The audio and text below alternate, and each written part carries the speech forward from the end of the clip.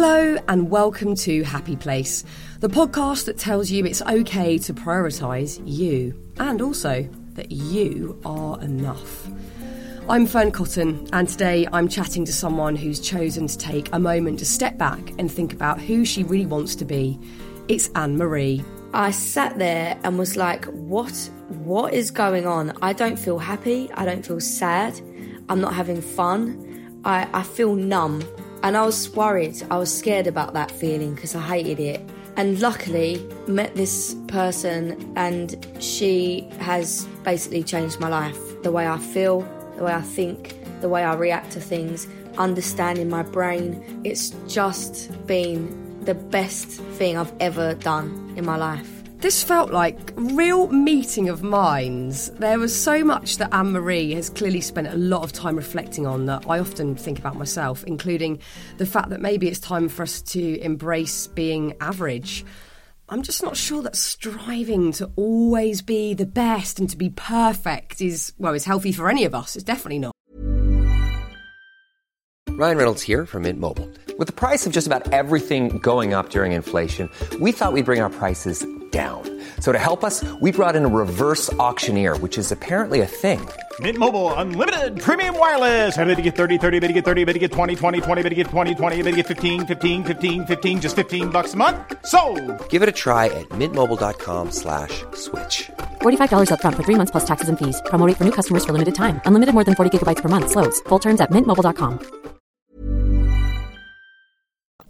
Right, let's get on with it. Here's the show.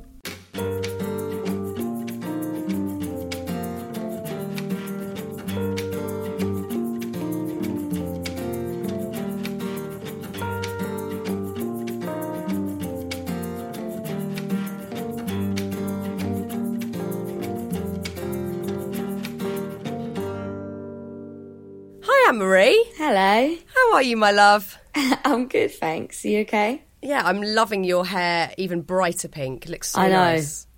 I know, I thought, I was thinking about going all different colours and then I thought, I like pink. I just need to do it a bit more intense. So that's what it's ended up being like. Yeah, pink's good. I think pink's almost neutral these days, isn't it? I know. It's like just another shade of hair.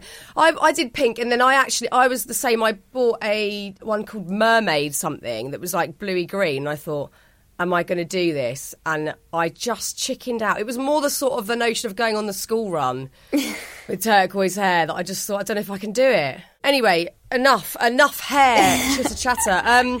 You've got so much going on at the moment, which is so exciting. So you've got your new album out in the summer, Therapy, which from what I've read thus far, not only alludes to the gorgeous therapeutic notion of music, but also to your own exploration into the world of therapy. So what was the catalyst for you wanting to reach out and get help or talk to somebody?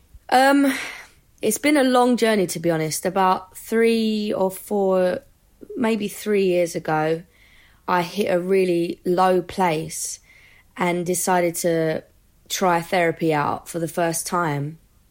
And it didn't really go well. I saw someone twice and felt like I'd just said everything, got everything off my chest, and then I was like, that's it. Like nothing, I can't get anything else from this. And just left. And then tried hypnotherapy, tried loads of other different things and felt okay. Obviously, like in the music industry, you're so busy that you don't really get time to really sit with yourself and think, okay, I need to do this for myself. It's more just like distracting, which is what I've been doing for my mental health for a while. And when lockdown came about, it was a massive smash in the face, to be honest. It was like, for probably most people as well, I think I sat there and was like, what is going on? I don't feel happy. I don't feel sad. I'm not having fun. I feel numb. And that's where I'd got to with emotions. And normally I'm quite an extreme person, so I feel everything really intensely. But I'd got to the point where everything was just numb. And I was worried. I was scared about that feeling because I hated it. And I spoke to my manager, Jazz, and I just said, I feel numb. And she said, I think you need to speak to someone. And I was like, but I've tried it. It didn't work. I don't know about that. And she was like, just try another person. And luckily, met this person, and she has basically changed my life. The way I feel, the way I think, the way I react to things, understanding my brain, going into the deep parts of my life and unravelling everything. It's just been the best thing I've ever done in my life. That's so brilliant. It's so brilliant. And it does just take the right person to go beneath all the stories, because I'm sure many people out there, myself massively included, I've been in therapy for about 10 years and have tried all different sorts of things and feel very lucky to have done so. But it certainly takes a type of person, therapist, psychotherapist, whichever professional they are, to go, right, okay, you're saying all this stuff. We've heard all this before, because I'll always say the same thing, but this, but that. And then it's what's underneath all of that. What's going on under it? And you don't even know at the time. So that's a revelation in itself. So it's helped insurmountably. It sounds like, that's been game-changing for you and your outlook. Teamed with the fact we've just been through a pandemic, was that a much-needed pause for you? Yeah, I keep saying to everyone, obviously what we've gone through is a catastrophe, to be honest. It's crazy what we've all been through. But we've had the chance to stop, and we actually would never have been able to do that in our whole entire existence. Like, we haven't been able to stop in my generation, in all of our generations who are alive. I think that it's weirdly been the moment where everyone has had a chance to think to themselves, what makes me happy? Like, what do I actually want? And it's given people a chance to think about themselves, which I think is something that people think is quite selfish to do, but it's not. I think that's what I'm trying to tell people. It's so not selfish to think of yourself, to put yourself first right now, because I tried not doing that ever. I was always concentrated on other people, wanting other people to be happy, and I wanted that. So, and I still do, obviously, but it got to the point where I was just empty. I was like, I have nothing left to give. And my manager, she said to me, like, how are you supposed to give to other people when you ain't got anything to give? And I was like, oh my God, yeah. And I had a little cry. I love to cry. And, I love a cry. Oh, yeah, started that journey, really, of figuring that all out. Putting yourself first makes it possible to give other people more than you've ever given before. I think it's such a widely misunderstood notion that we've got to just, like you say, give and give, or go to like martyrdom and, sacrifice everything of ourselves for other people. But if you're not happy, what's the point? And also, it's that weird thing, isn't it? I was having this conversation with somebody last night. He was saying, well, how can I ever ask the universe or put that thought out there that I wanted a certain thing, or that I, wanted, whether it's love or to not feel as awful anymore, when there are people who have awful illnesses and desperate situations. And we kind of chatted it out and came to the conclusion that your suffering isn't going to help people that are already suffering. That's not going to elevate them in any way, because you feel equally as shit. If you can get yourself to a place of even just balance, it hasn't got to be euphoria, but just balance or feeling all right, then you're in a position to help if you feel like that's the right thing to do, or to share your own happiness to inspire others, or whatever it is. Maybe it's quite a British thing as well, that we have to be like, no, I don't deserve it, or... Yeah. It's so strange. And what's the point?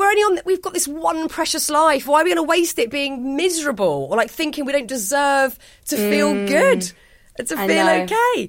It's so weird. Like at the start of your documentary, How to Be Anne-Marie, it seems like, in that first moment, you've almost forgotten how to be you, because you quite clearly say, I don't know what makes me happy anymore. I don't know if it's touring, making music, sitting around, I don't know what it is. Is that still the case? Has this therapy kind of given you the clarity to go, I know what makes me feel good? Yeah, because I was associating my career with unhappiness when it wasn't that. It was deep down that it was coming from. So having that thought in my head, well, my music's making me sad, that was really, that was horrible for me to have that thought in my head. And then luckily, when we got to stop everything in lockdown, I was like, well, I'm still unhappy. So what's going on? So luckily, that moment made me think, oh, it's not music that's making me unhappy. It's actually just me, and I've got issues, going on. So it was a great revelation that I found out that it wasn't music, because that would have been terrible. I would have had to be something else. It would have been so shit. Isn't it funny? We all do this again. We need to blame something or someone. Yeah. It's because we haven't got this thing, or we are doing this thing that we hate, or this person in my life. And like you've just illustrated there, that thing goes, and then you still have all those feelings. And it's hard because not everybody can get access to therapy, and that's the massive shame of it, and that's what we need to have fundamental change with. But even if it is just talking to someone that you trust and love, a great friend, to try and go, well, what is it? Like, is it a fear? Is it a self-limiting thought? What is it that is holding you back? I mean, is that something that you're willing to talk about, the underneath layers? We don't have to go there if you don't want to. Like, what was causing that unhappiness? Well, I think it all stemmed from a massive insecurity of being not liked by people. That was like really from school. I wanted to be liked so bad because I wasn't. So I was like, my whole life was based around people liking me, doing stuff that made them like me. So I wasn't just doing stuff because I wanted to do it or it made me happy. My whole life was living through other people's eyes. Like, I have memory loss because I don't remember parts of my life because I wasn't fucking living it. Like, it was... So it really stems from that. And then anxiety comes from people not liking who I am. Like, beyond music, I feel like it's weird because people think I don't like people looking at me, or I don't like people talking about me or having a bad thought about me, and then going on stage and giving them the opportunity to do that. But I actually don't feel that on stage because it is just what it is. It's music. It's me as an artist. It doesn't go deeper than that. Whereas when I come off stage, that's where it's like really scary. Complicated. But yeah, it's. I have a lot of things. I have a lot of things going on. I'm hyper vigilant, hyper aware. I'm an empath. I have anxiety. I've suffered with depression. There's so much going on that have all come from things that I didn't know about until I spoke to someone about. And also, I didn't even know I was having these things in my head until someone spoke about it. It didn't even have to be a therapist. It was just people talking about it online. Like, I didn't start my mental health journey until I saw people talking about it online. That's when I started figuring out what was going on with me. So it ain't just having to go to a therapist. It's just doing the research, finding out that millions of people have the answer, really, of what you're trying to look for online. That could be a stranger, your friends. 100% your friends can be your therapist. 100% one of your family members can be your therapist. 100% writing a diary every night has helped me. 100% writing songs has helped me. Like, I can't say go to a therapist and that will change your life, because it might not. That's not the answer to some people.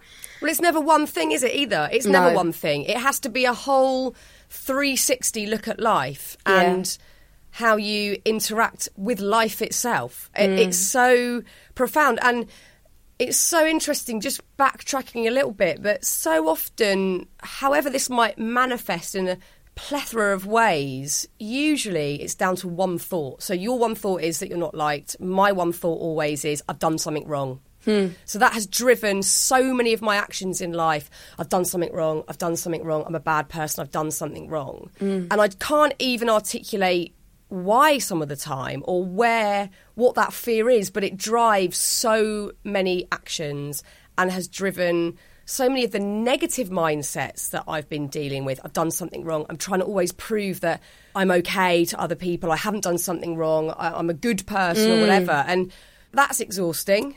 That is bloody so exhausting and ridiculous. And also then, like you say, plays into depression, anxiety, all these different things.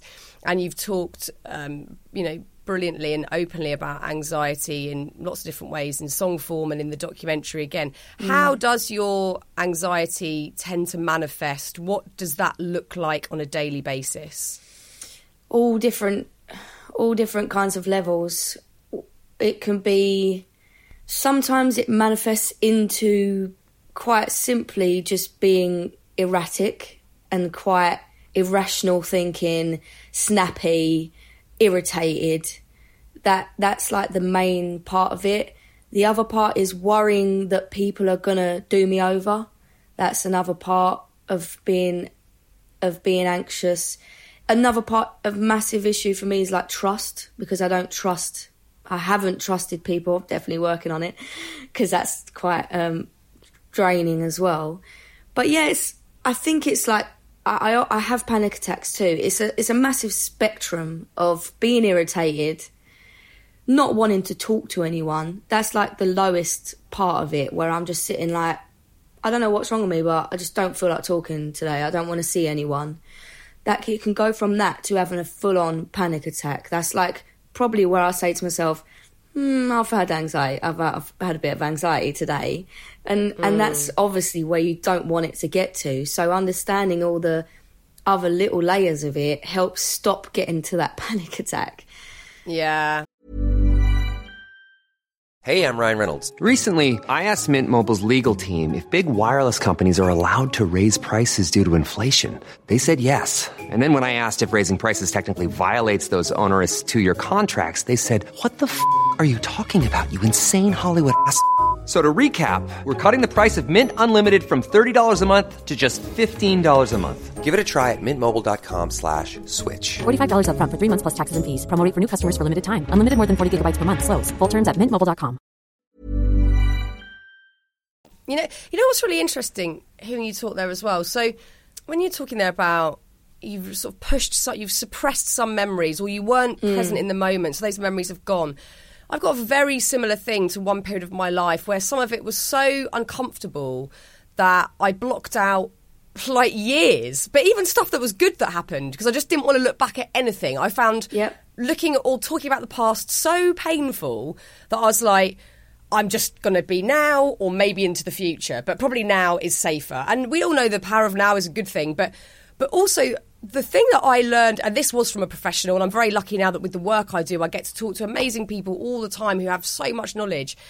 And I was having, I still get these panic attacks where the sensation that I get is that I'm leaving my body.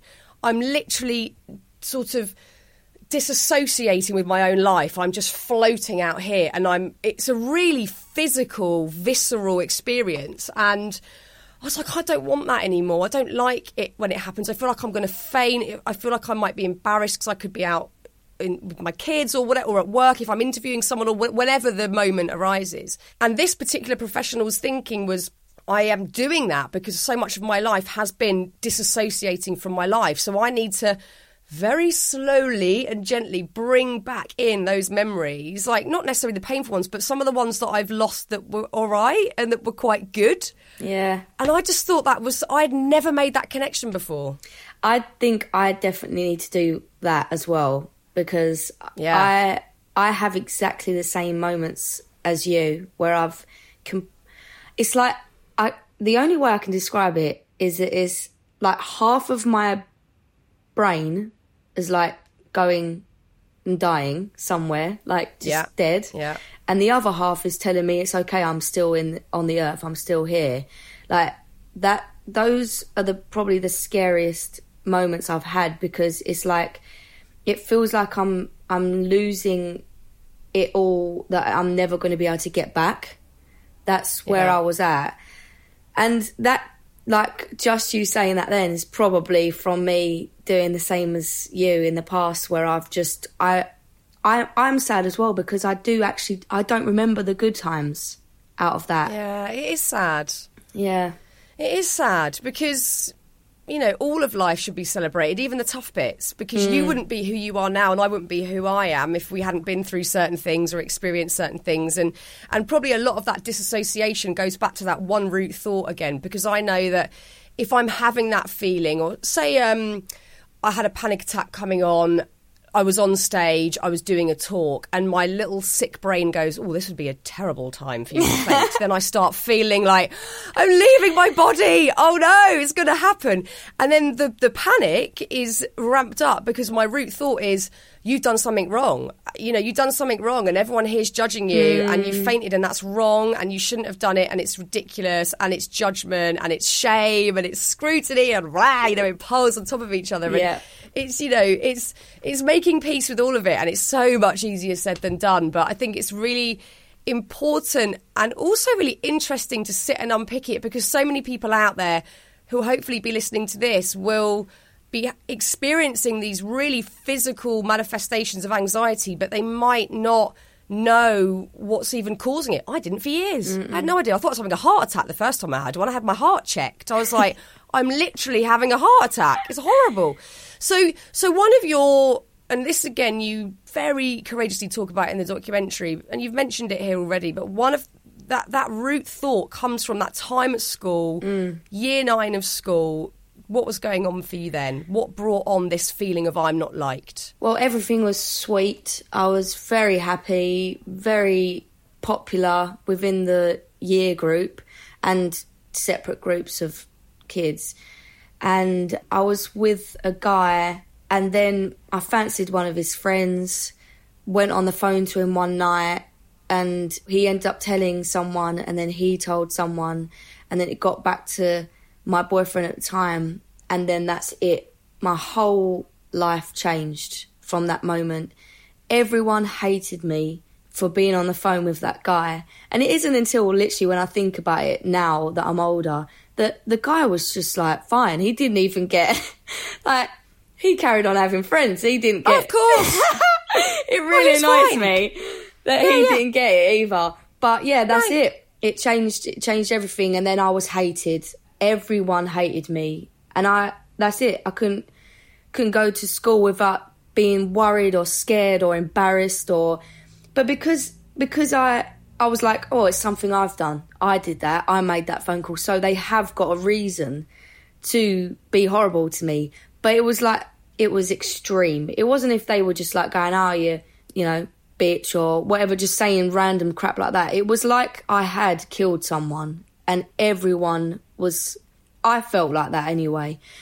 But because it was something that I had done that had caused that, I couldn't then tell people, like, for example, my mum and dad, because I was like embarrassed that I had done that in the first place. If it was like an outer source, I could have said to my mum and dad, oh, look, they're doing that, and this is because of that, and it would have been so much more simple. But because the people at school made me feel so horrific for what I had done, I was too embarrassed to tell people. And I didn't tell my mum and dad until I made the documentary what had happened at school. I recorded the whole conversation and everything, and it was quite a revelation, really, because they had no idea that I was going through that. And obviously, from going through that at school, I turned into a horrible teenager where I was being nasty to my parents, and they just thought it was me being a dick, but it was actually from what was going on at school. And my dad actually said, I wish you had just said to us what was going on, because we could have made home a safe place for you. But because you were being like that to us, we were being angry at you. And it was like I had nowhere to be safe. And that made them a bit sad. But if only I'd just said something at the time. But yeah, that's really the moment that changed everything. And obviously I went mute. I didn't want to talk because I didn't want anyone to have a reason to hate me even more. And from that moment, from leaving school, going into college, I was in that place where I just wanted people to like who I was, and that took control of my life.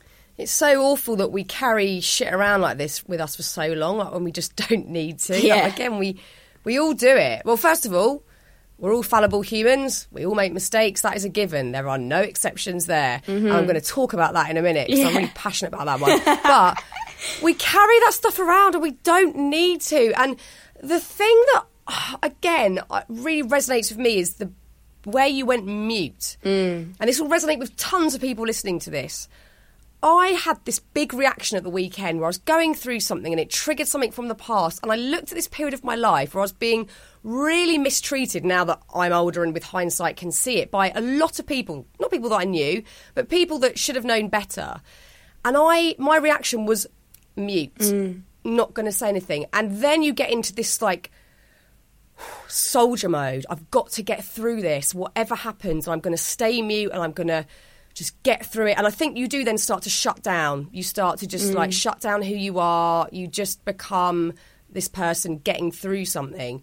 And I actually had a really good cry at the weekend for that version of me who didn't cry or say anything. I was like, that was really hard and it was all right. You know, like, it's such a shame, like, for you, you didn't have that space to go, I'm really struggling. I've made a tiny mistake. I mean, God, you were a kid, for goodness sake. Yeah. You spoke to someone on the phone. I mean, I've done far worse than that. You spoke to someone on the phone. You're a kid. Like, to not have the space to say how you're feeling, like, that is so hard. And so many people carry that and carry the burden of that for so long. Yeah. And the bit that I feel really passionate about is, I feel like the further down the line we get, and maybe partly this is due to social media, it probably entirely is actually, the space that should be there to make mistakes has diminished so much that it barely exists. Oh, that's so true. We can't make even the tiniest mistake. So what are we aiming for here? Like, what? We can't aim for perfection. It doesn't exist. To be perfect humans who know everything. To be perfect humans who know everything, and in brackets, who therefore never grow. Because you ain't growing if you're not making mistakes. And, like, this is the bit that I want to tear my hair out. Like, and it's cancel culture and it's everything. But what is going on with that? And I feel the pressure of that. I know you feel the pressure of that. I know so many teenagers are feeling the pressure of that because they've got social media in their lives. There's no room to make mistakes. Like, what are we going to bloody do about this? It's mad. Well, what we're doing about it is you're talking about it, I'm talking about it. We're talking about making mistakes and, like, I'm going to make more. You're going to make more. We're all going to make more. And I'm going to learn more. Like, that's a really good thing. Yeah. Making mistakes is bloody brilliant. Bloody brilliant. I love it now. I love making mistakes now. Yeah. Because you learn. And that's it. That's the beauty of it. And I think, you know, looking back about what you said before about the past times, I did try, and I've actually always looked back on my school days and thought to myself, I wish it was different. Like, I wish that I was just popular. I wish that everyone liked me, and then I think to myself, there is no way that I'd be this person now without that experience, and it actually makes me then appreciate what I went through. And it's such a difference, obviously, because I've hated that experience for so long, and now I'm like, I'm fucking glad. I'm so glad that I went through that. Now I'm able to do all these things, feel very deeply, and that's a really big revelation, I think, that I found from that. I feel the same. I've often looked back and thought, God, I wish I wasn't. I wish I hadn't been such sort of weirdo in my 20s and, like, worn really weird things and said weird things and made loads of weird mistakes. But I wouldn't be me. I wouldn't be where I'm at now. And I think we have to try and embrace all those other versions of ourselves, and it feels painful to do so. We've got to embrace each stage of who we've been, because otherwise we just wouldn't be where we're at today. Even if being at where you're at today isn't brilliant in your head, it is, because you've learned and you've grown and all that good stuff. And you've also put a lot of this, I don't know how much, because I know there's some sort of secrecy around it, but you've put a lot of this experience and what you've learned about your life so far into a book. Yeah. How exciting. Yeah, I never, ever, ever thought I'd be writing a book. It is crazy. Do you know what? Over this journey of my mental health, I've read a lot of books, and it's probably the first books I've read ever, because I've struggled with reading my whole life, and it takes me ages to take something in. But I've started reading, what was the first one I read? The Subtle Art of Not Giving a Fuck. That's the first book I read. And then I read Reasons to Stay Alive. Then I read Midnight Library. Then I started reading all these other books. And I thought, this has helped me so much, reading this. And then the opportunity came around, and we were talking about the conversation of writing my own book and my experiences in a book. And I thought, I'd love to do that because of how much books have helped me. but still I can't really believe it, because it's just I never thought that was even possible for me to do. So yeah, it's been amazing, to be honest. And it's called You Deserve Better. You Deserve Better. Which is lovely. And I'm interested to hear what that means to you, because I know from what I've read about the book, you know, you say, like everybody today gets told all the basics, you know, try and sleep better, eat better, be nicer to yourself. And sometimes that's really hard. And also that might not be enough. That might not be enough to get you to a place of balance. So is this book the reaction to that sort of advice you've been given? Yeah, I talk about my own personal experiences with advice, like generic advice that isn't necessarily great, and also concentrating less on, I don't know how to explain it properly, but sometimes I do think that when we think or see positive things, it reminds us what we lack. Oh, yeah. And lack is not great. And another thing is just like actually facing bad actually embracing bad feelings is really important. So it's not a book about like, do this and you'll feel great and you're brilliant, so don't worry about it. It's actually, it's a bit of everything. I'm going in loads of different directions. Hopefully one section can help someone. It probably won't mean anything to someone else, and then one section will mean something to someone else. Going to try and make it a little bit different, have moments in there where people could do some colouring in, just like random shit in this book. And it's called You Deserve Better because I don't feel like us as people feel like we do. I feel like we don't feel like that. We think we've been dealt this card and we've got to deal with it. But no, that's not the case. And I'm going to try and explain that to people. Yeah, because it's all about self-limiting beliefs, isn't it? You know, who's to say you couldn't write a book? You just done it. Do you know what I mean? It's all lifting self-limiting beliefs, and then, oh, maybe I could do that. Like, you know, it's just a belief that we believe so heavily that it then manifests into reality, but we can change that. I find that so interesting. How are you going to go forward? Like, now we're sort of coming out of all this craziness and the pandemic. How are you going to go forward, having done this self-inventory and had this sort of therapeutic exploration? How will you move forward knowing what you know, but going back into the same situations you've been put in previously? Because, like in that documentary, I was really interested to see, you know, you're walking down the promenade in Southend with your sister and your mate. Lots of people start to emerge and you can tell the anxiety's coming on. You don't want to be recognised. You don't want to be talked to necessarily. Is that a fear that you'll take into the new sort of version of how you work? You know, how will you deal with all the stuff that's a given because you're in the public eye? Well, all this work that I've been doing with myself has actually made me feel much more comfortable in myself, understanding that not everyone's actually thinking horribly of you. You know, releasing that dread of going outside because people will look at you and think bad things. Releasing that, thinking, you know, most of the people in the world are actually good people. And they're probably just saying, wow, look at her pink hair. Like, that's quite, instead of... They're probably worrying about their own weird shit, going, oh, I bet everyone hates me. Like, we're all doing it, aren't we? Yes, exactly. So I think learning to love myself and be comfortable with myself has then made it much easier to go outside and be seen, because I go to M&S now and I'm just like, well, if someone sees me, I'll say hello, and that's fine, rather than I'm going to wear a hat and glasses and just hope that no one sees me out of fear of judgment, that they'll hate me, and I don't want them to do that.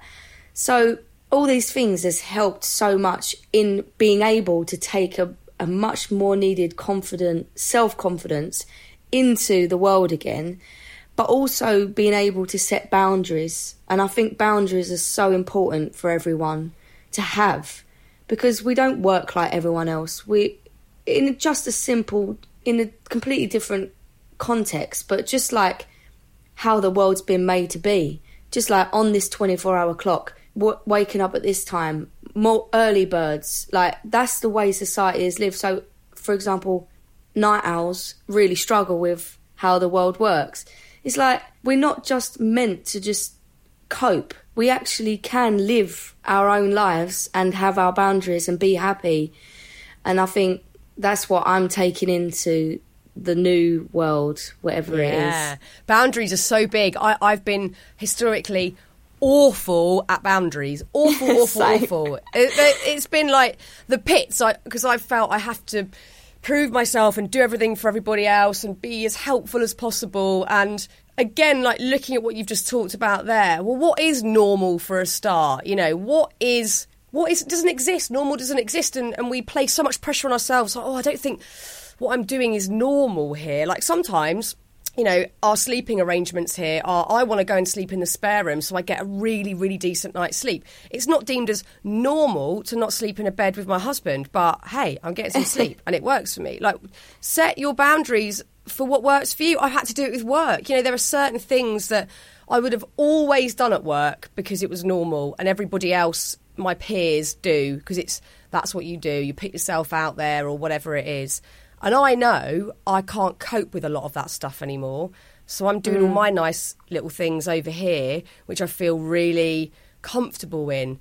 And I guess it's scary to set those boundaries at first, because not only is it different for you, but it's different for the people around you, because they're the ones that might not be let in as much, or they might be the ones that you really need at times or whatever.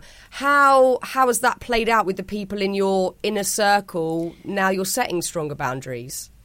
Well, I honestly think the people that are closest to me understand that anyway, that if I was to say this is what I need now, they're good enough people and nice enough people to understand that they'll just respect that.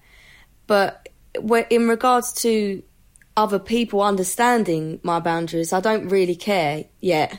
Like, it doesn't matter, because I'm not living my life for them to make me feel accepted or acceptable in my actions or what I want to do. So my boundaries are for me, and if other people accept it, then great, and if they don't, then sorry. Yeah, good. I love that. That's where I'm headed to, definitely. And where are you at with self-love today, or self-acceptance, whatever you want to call it? Well, I feel the more I concentrate on it, the better I am and the better I feel. I know self-care is wide, like it's very vast, but in the simple things of just like, go and get a massage once a week and that will make you feel better. Knowing that will help me, I'll do. And do a face mask or do a jigsaw puzzle instead of watch the news. Like, just little bits and pieces that will help your day be a little bit better. That's where I'm at the moment. There's an interesting bit that just sprung to mind in your documentary where I think it's right at the start, and you say you look back at the rudimental days and you seem, you know, to have really beautiful nostalgic memories of the happiness that you had at that time and the contentment and how simple it was. Obviously, you still had the experience that you had at school at that point. Were you just able to deal with it a bit better at that point for some reason? Yeah, I think a lot of it was down to not having the space in my head to even think, because we were so busy. Not busy in a way that I was sad or struggling, but busy in a sense that I just didn't have time to think about anything. And distraction is good at some points, but also not good in the long run. So it was an incredibly freeing time where I didn't have to think about anything. But obviously, after that time was over, it all come back into my head. So, it's okay. It was okay for that moment, you know, and it was enjoyable. But it doesn't mean that the things go away. That's the thing about distracting, isn't it? It can be a great coping mechanism if you need to really switch up your mindset, lose a sense of trauma. Yeah. Maybe trauma's too strong to lose in that moment. But, you know, just to move away from negative situations. But like you say, it's always going to be there unless you do the work and are willing to look at it. And I guess so much of that is around what we've talked about with self-love and self-acceptance. When we're talking about self-love and self-acceptance, how are you with accepting the bits that you don't like or didn't like about yourself, or bits of the past that you've already talked about? Have you is there a sense of peace around that now? Yeah, I think there's just... It's a long journey, it is, because it's taken me ages to get to a good place.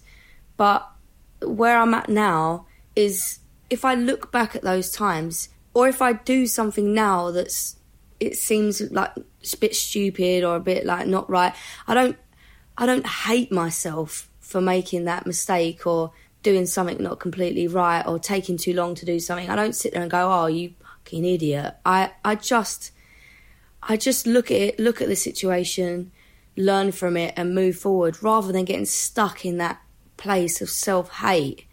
And with regards to what I look like, which has been a massive problem for me as well over the years, just not being happy with my body and my face, and that's slowly getting better. I think that the more I understand that my body is not just an object for people to look at and think it looks nice, and actually realise that it's letting me run down the road or, you know, pick up heavy bags. If I see my body in that way, I then appreciate my body so much more than it being a sexual thing, because that's what I saw it as for a long time. So all of these bits and pieces, all these puzzle pieces that are being like connected in my head is helping me love myself for who I am, instead of trying to be someone else the whole time.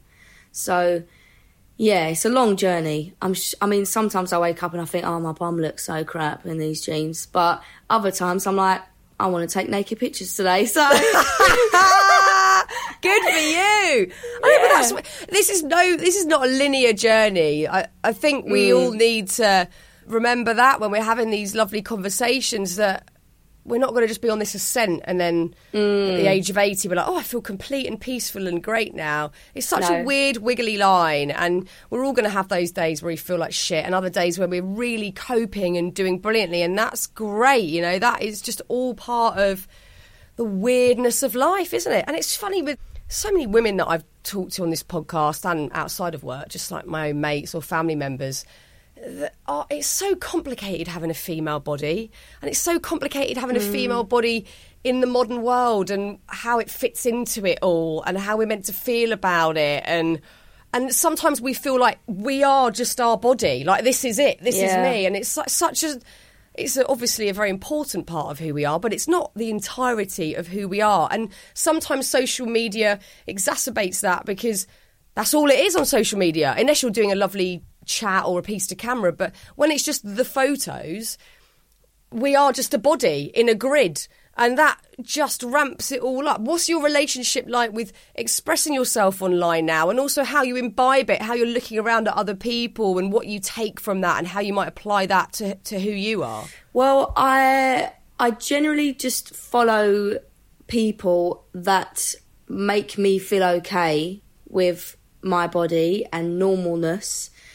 I follow a lot of pages of girls just accepting cellulite, body rolls, you know, all of that is actually normal, but we've been taught that it's not. So rejoining those things in my head and following people that make me feel okay is helping me a lot. And I also feel like I've read a couple things in books lately, like how people nowadays see normal as failing, like as bad, and people don't really like to be described as normal, but I find normal like a really good compliment. But the problem is that to be famous or to be known or to be seen, or it seems that you have to be extreme and extremely this or extremely this, and being normal is just like unheard. You're unheard now.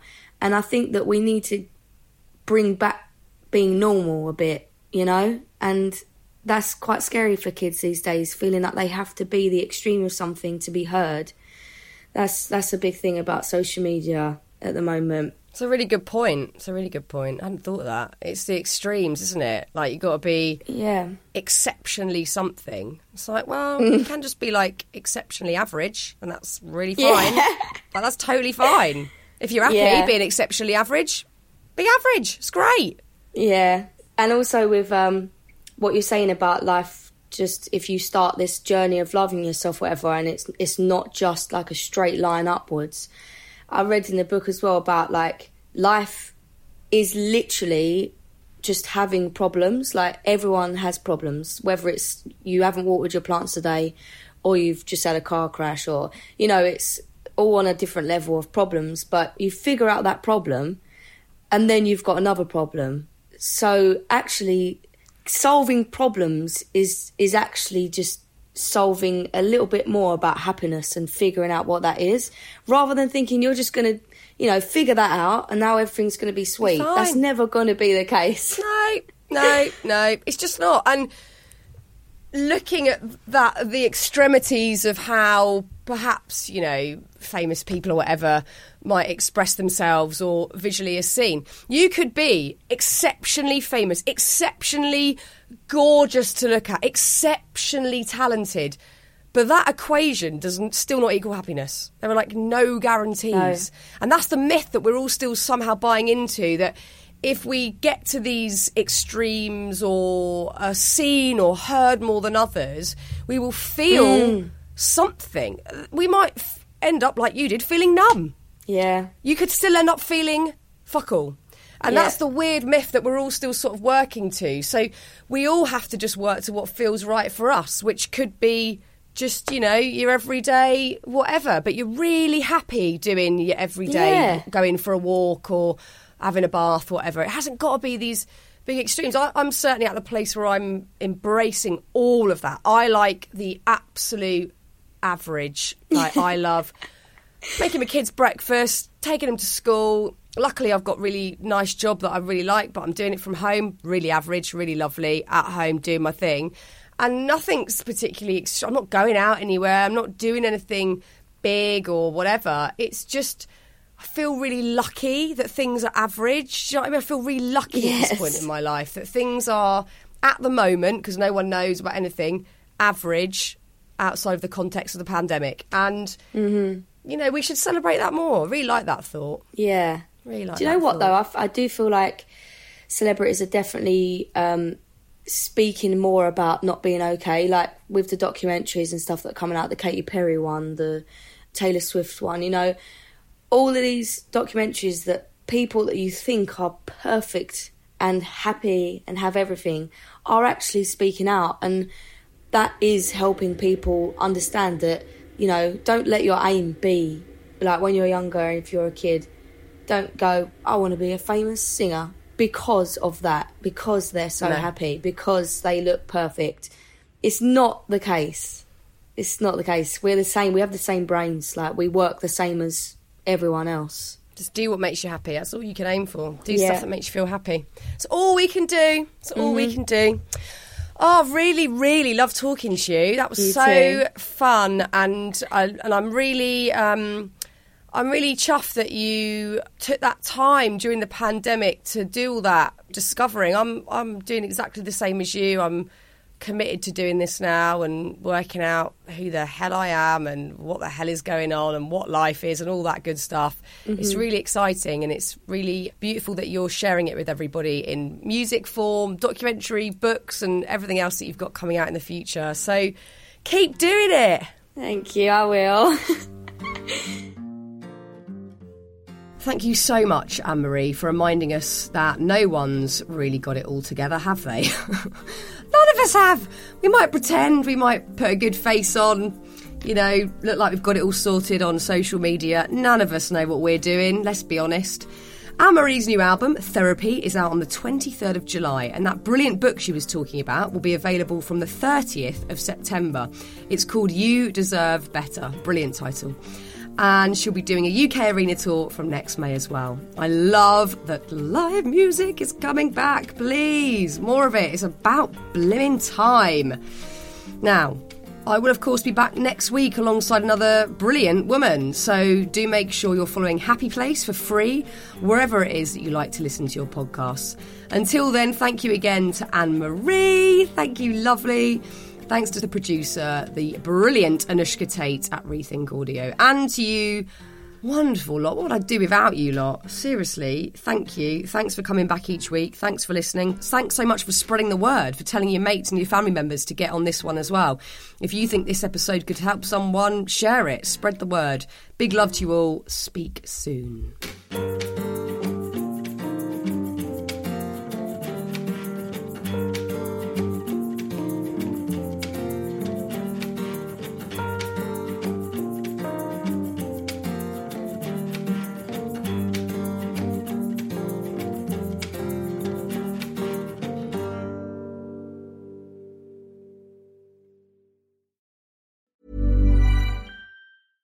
Imagine the softest sheets you've ever felt. Now imagine them getting even softer over time. That's what you'll feel with Boll & Branch's organic cotton sheets. In a recent customer survey, 96% replied that Boll & Branch sheets get softer with every wash. Start getting your best night's sleep in these sheets that get softer and softer for years to come. Try their sheets with a 30-night guarantee. Plus, get 15% off your first order at bollandbranch.com. Code BUTTERY. Exclusions apply. See site for details.